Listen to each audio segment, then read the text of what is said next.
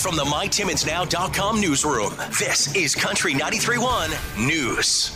Good afternoon, I'm Bob McIntyre. A police search for Ryan Armstrong of Timmins has found his body in the wooded area off the southern end of Mountjoy Street.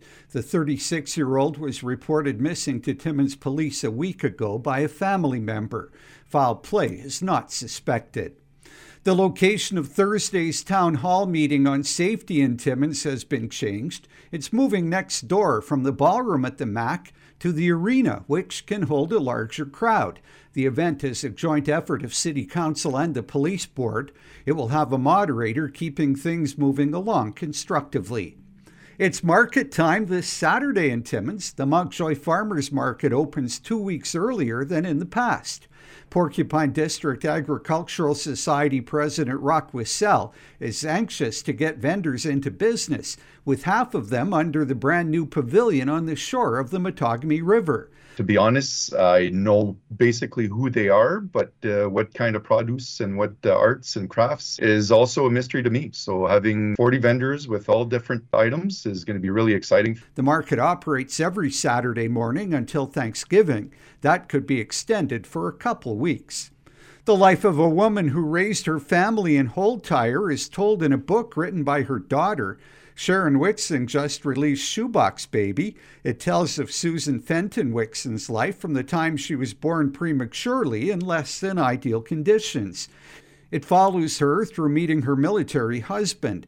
Bruce says the family ended up in Holdtire when her father asked for a transfer to the NORAD radar base in Raymore.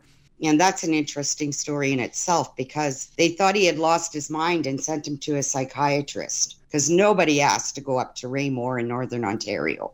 There's so much more about the book, including how and where to get a copy, in the audio link of our interview on mytimminsnow.com. Well, a little bit tennis, a little bit ping pong. The growing popularity of pickleball brings it to the McIntyre Curling Club for the summer while the curling ice is out. Curling Club President Steve Meunier says he was surprised at the large turnout last night at a pickleball open house. For now, the 6 courts are available Mondays and Wednesdays between 1 and 4, and Tuesday and Thursday from 6 until 8 at night. We would look at expanding or potentially changing them, if there's more of a demand for people to play in the afternoon versus the evenings. We'll tailor it to what the demand is out there. There's more information on the McIntyre Curling Club website and Facebook page. To sign up for news alerts, go to mytimminsnow.com.